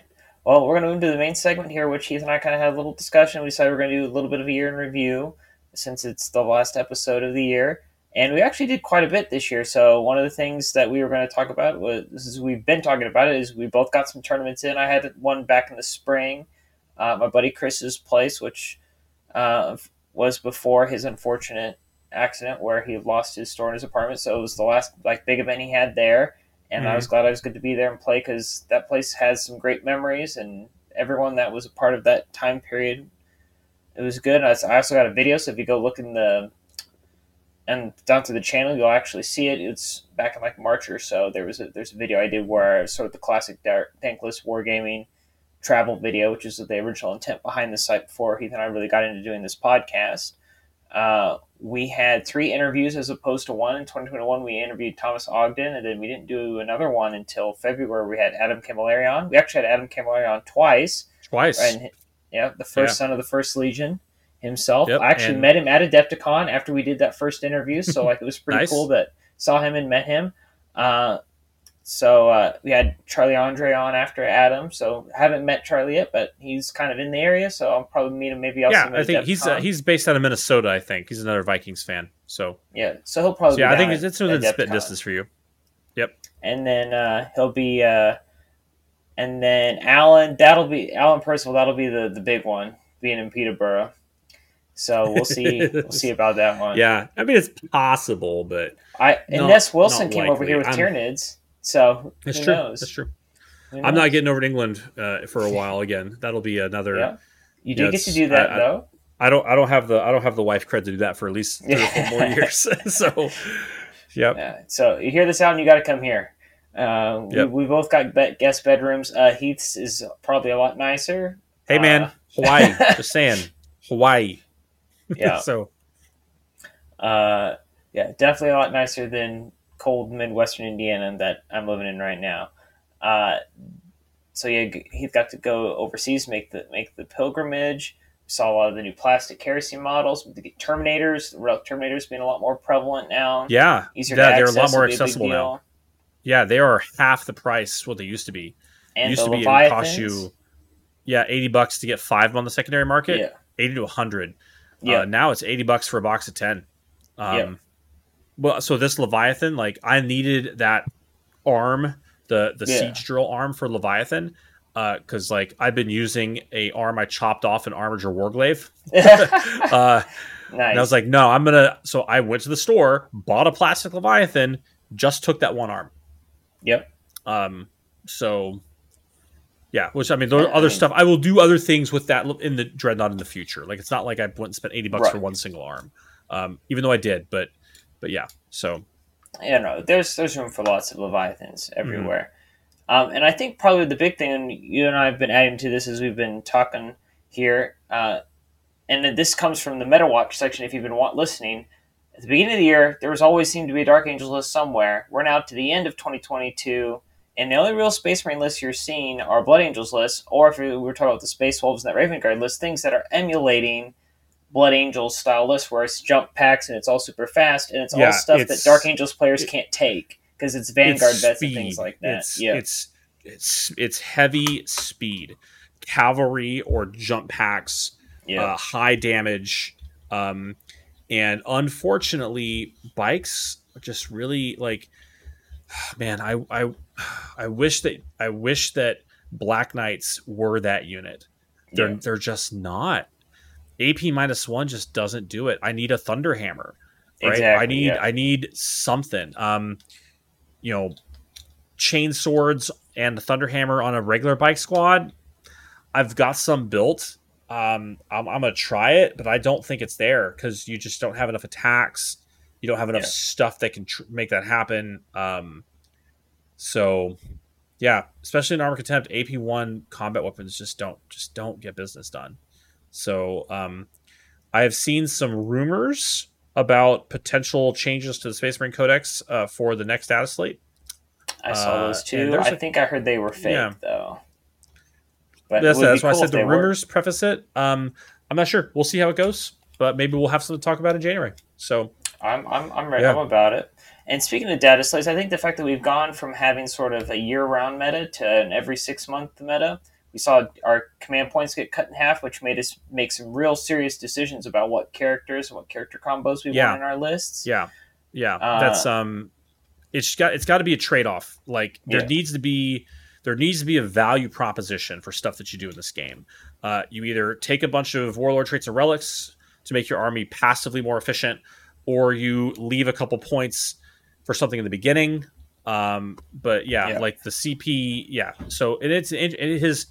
We were all kind of poo-pooing it at first, but it has changed the way we play, and it's honestly yeah, changed it for the better, probably because you look at the versatility and the variety, or sorry, the diversity of what lists there are in Nephilim, and it's way better than it was the first half of yeah. this year. So that is for sure been a positive change. So one thing I want to point out is that the fact that we do balance status slates, and they are, Hmm. I think we're to the point where we can actually call them reliable. They happen. It's not a surprise, Right, um, which was 5 years ago not a thing. It was not a exactly. thing. Even a couple years ago, the fact that so GW said, "Hey, we are going to release a FAQ 2 weeks after Codex drop, and then a big look, spring, big look, fall," and those happened within a month or so of the advertised target.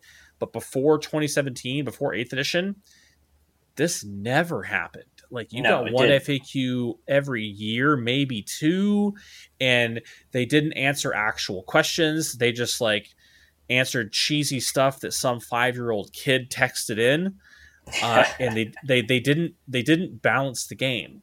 So I think we're to the point now where we can actually call the game once again. Balanced is a strong, kind of Right. loaded and charged word, right?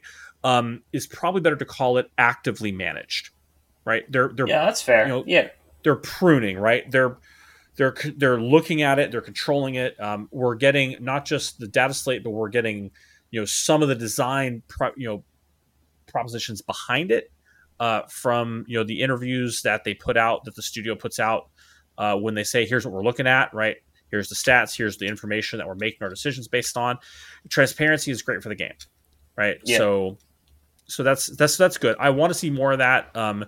That is what's gonna once again, the reliability and the predictability is what's going to keep people coming back to this. Knowing that, hey, if my army sucks right now, it's probably not going to in the future.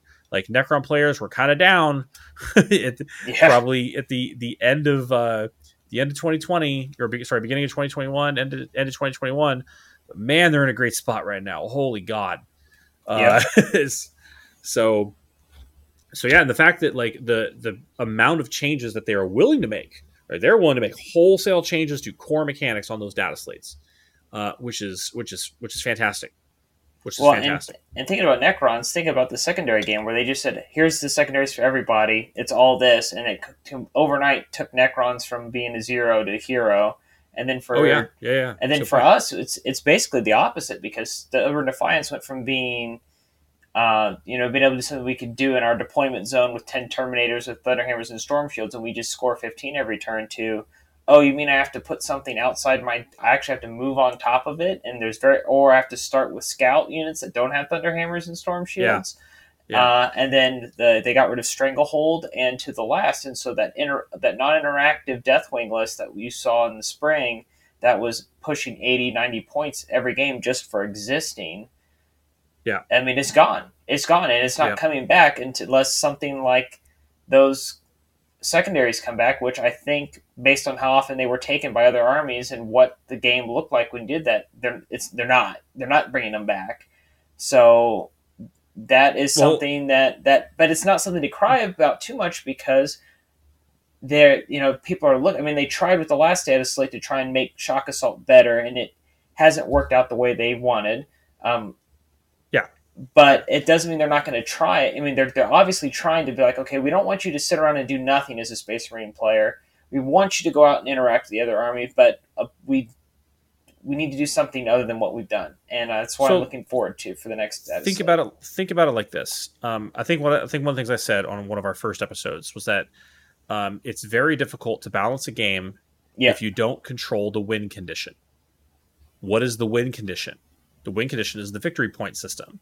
And for the longest time, 40K was played competitively with a set of rules that GW did not write and did not control. Right. So now that in 9th edition, they have brought all that stuff in-house, it's another lever that they can pull to balance the game. Arguably, the most important one, how you score the points. Exactly. So if something is overperforming or underperforming, I don't have to make gross sweeping changes to their point value. I can just tweak the way they change points. Right? Or tweak the way they score points. I don't have to change, invalidate the models that you bought.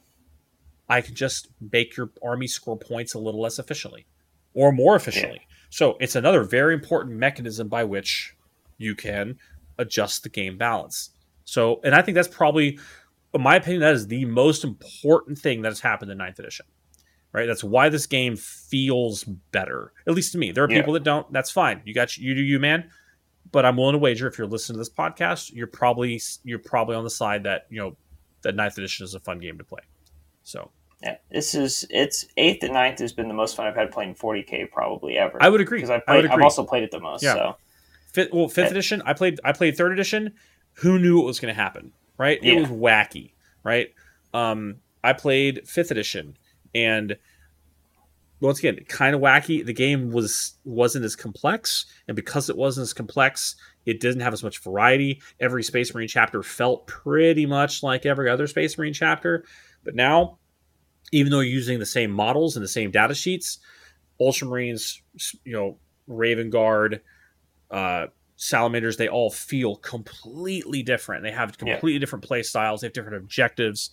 They have different tactics, and that is as it should be.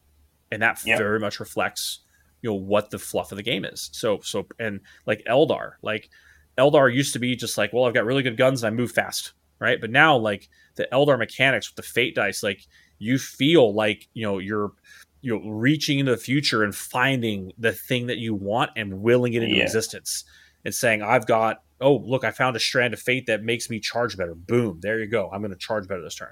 Like that's awesome. So anyway. Yeah. So I'm happy with what we got, and I'm excited to see where it goes. If 2023 brings 10th edition, which the usual 3-year edition cycle has true, I got nothing but hope. Space Marine 2.0 or just a new 10th edition Space Marine book to go with this data. That's kind of how it works usually. Yeah. Or we get hit with a Space Marine 2.0 followed by 10th edition and the 10th edition Space Marine book, and they hit us with a double whammy in the wallet. So get ready for that. I'll buy the books. I don't care. That's fine. I got money. So,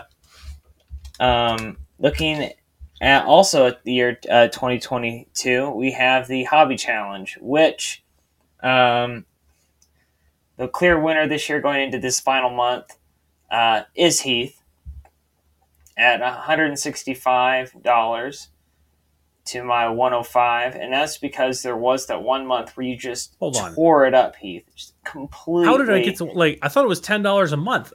How did I get 30% over?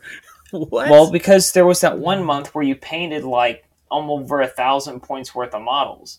Oh, fair. You could normally we're supposed to do a unit. It's we do a unit, and then there was the one month where you're like, I'm going to do Eradicators, and I'm going to do this 5-man squad of Centurions, and and you did 4 or 5 things, and I'm like, well, it wasn't $10 per unit. It was it's $10 for. Oh, yeah, all right. That's what it was. That's what I ended up doing because I was if that's what you want to do, okay, I'll take it, but. I just thought that was fair compared to what you did. I was like, I painted a couple guys. I'm like, yeah, there's my 10 points. And he's like, here's my army. And I'm like, behold. And I'm like, oh, God. Okay. I worked my butt off that month to get all that stuff done. I really did. Yeah. Now, this month, I'm kind of, we forgot to, with Alan, because that was a really long podcast. Yeah. We forgot, so we just kind of defaulted to backlog. Now I'm probably, because with my work, I've been putting in 12-hour shifts. I'm in the middle of a 10, 11 day straight work thing right now. So the fact that I actually found time to work on stuff this month. I find amazing, especially since we're also podcasting early, so I had less time than I normally do to get stuff done. But I got my 4. I kind of started these last month, so this is sort of part of the backlog. But I got 4 Space Marine guys. I bought in a collection. I don't remember if it's eBay or off a guy from the old game store. Somebody just wanted to get them. But I hacked and sawed on these guys, added bits, got the chain swords, popped shoulder pads off, did a bunch of stuff to make them Ravenwing, and I got them done in the last couple weeks. And I'm kind of happy with the fact that I managed to get these guys done. I didn't have enough back banners to do the back banner bit, but I got like the little Ravenwing thing on the front of the bike, and I got shoulder pads and things on. You can get back banners from Pop Goes the Monkey. Yeah. Get little feather banners. Yeah. Okay. Yeah. I was looking at those the other day because I was talking to my brother when he moved in about there being Mongol Space Marines because he's ethnically Tatar, and so like they're one of the Mongol horde tribes. So I was like, you could have like Space Marines that are like your people, and he was like, nuh-uh, and I'm like, it's a thing, and they're good. Yeah. And the thing is, if you haven't made these, dude, get some chain swords on these biker guys because they look way more dynamic and a lot more interesting when you put a chain sword on them than if they're just 2 guys just sort of riding a bike. So I highly recommend that to people. If you have spare Outriders, Outrider chain swords are really dynamic and they actually fit those bikes. So okay, there we go. Yeah, I've done that in the past. So I don't have my stuff to hand because it's still packed up from the vacation, the trip I went on this weekend. But nice. So so it wasn't a backlog, but I bought and painted a new Primaris Tech Marine. For backlog, I painted a bunch. I started working on those too. Okay. Oh yeah. I'll take a picture and send them to you. And I painted a bunch of chain fists for my relic Terminators. And so not the Terminators themselves, just the chain fists, and I magnetized them. And I painted the weapons for my Leviathan Dreadnought because I had the storm cannons before, so I painted new weapons for him for this tournament. I'm trying to think what else I did.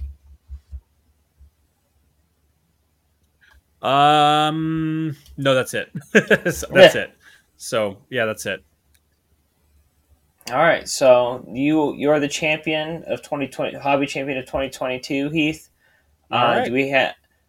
I know I'm getting a bunch of stuff for Christmas because I bought it for myself, and then but the box is going to say Santa, so it'll be like that meme where it's like you bought this for yourself. It says it clearly says from Santa. It clearly says from Santa. Don't you throw that evil on me, Ricky Bobby. So so I've got an Age of Darkness box coming from Santa. So I was thinking going into January, what if we got something for Christmas, we could work on it because I know. That seems fair. I don't know if I'm going to get anything for Christmas. Okay. If no one else gets me something for Christmas, Santa will get me something for Christmas. I'll put it at that. I'm going to Santa podcast. I'm going back to my hometown for Christmas, which is Dallas Fort Worth, Texas, and the GW HQ in North America is in Grapevine. So I'm going to go hit up and play at the Citadel. Which is not Warhammer World, unfortunately, but I'll probably grab something there if there's anything Forge World I'm looking at. I don't know. Maybe a freaking Scorpius. Well, I guess they're plastic now. I've always wanted a Whirlwind Scorpius, though. Yeah, I don't know. We'll see. We'll see what happens. So yeah, I'll find out what happens. My brother-in-law, plays, so maybe I don't know. I don't know. We'll see what happens. But that's the plan. So yeah, I guess for next month, if there's anything that comes up for Christmas, we'll see if we can paint that. That seems reasonable. Amazing. I guess my biggest thing will be getting it primed because it might be like -10. I'll see how much I can get there. All right. Yeah. All right. So, do you have room do you have room to get an airbrush? Is that something that's on the table for you?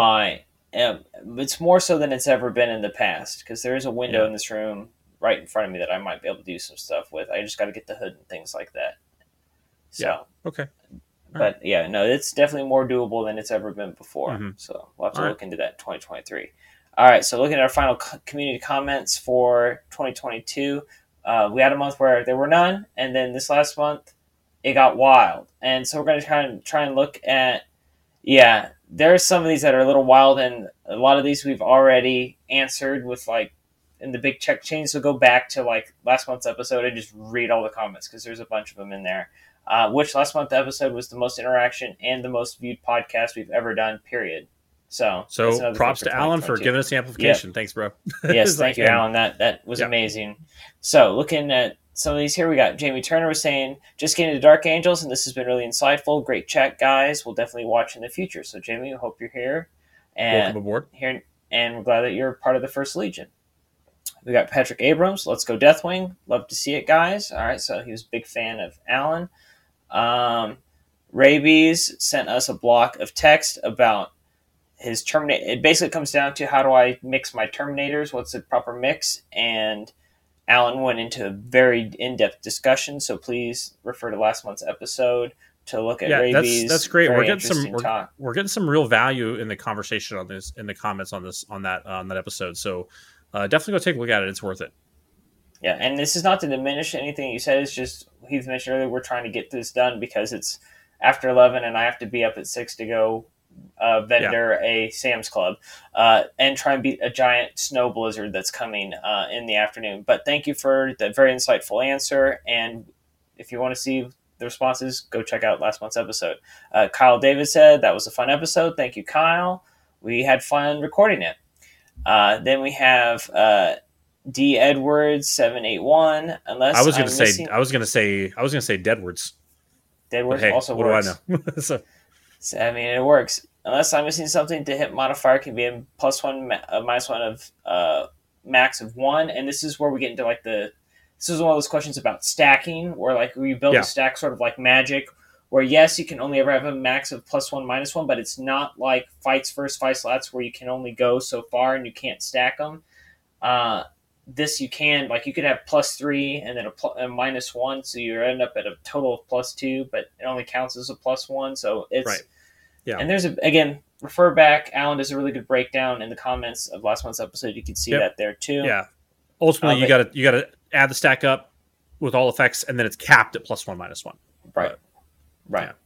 And then this is a guy he was super excited to hear about. Matt Follow saying, love the content, would comment more, but binging your channel as I drive across the country. So thank you, Matt, for listening to us as you drive across the country. Keep posting. Heath was very impressed when I told him that you had posted this. I am impressed. Well done, sir. And then WG says, thanks for sharing your photos. Good episode. Yep. And that's something else that's happened to the podcast where I've got some better editing software this year, got a little bit more technically gifted at getting things in because people have been asking, hey, can you put the lists in? And Heath and I have been working on trying to find ways to make sure people can actually see it. I might have to go to back to my graphics guy, get some better graphics, look into that in 2023. Yeah, well, I think in 2023 we'll probably try and see if we can step the production value up a little bit more. We're 2 years in, and hopefully you're right. We've demonstrated our stability. We're going to be here and do this for a while, so we'll try and bring listeners more value with some of the lists, maybe some of that kind of tech. So yeah, here's come. If you got any suggestions or if you have skills along those lines.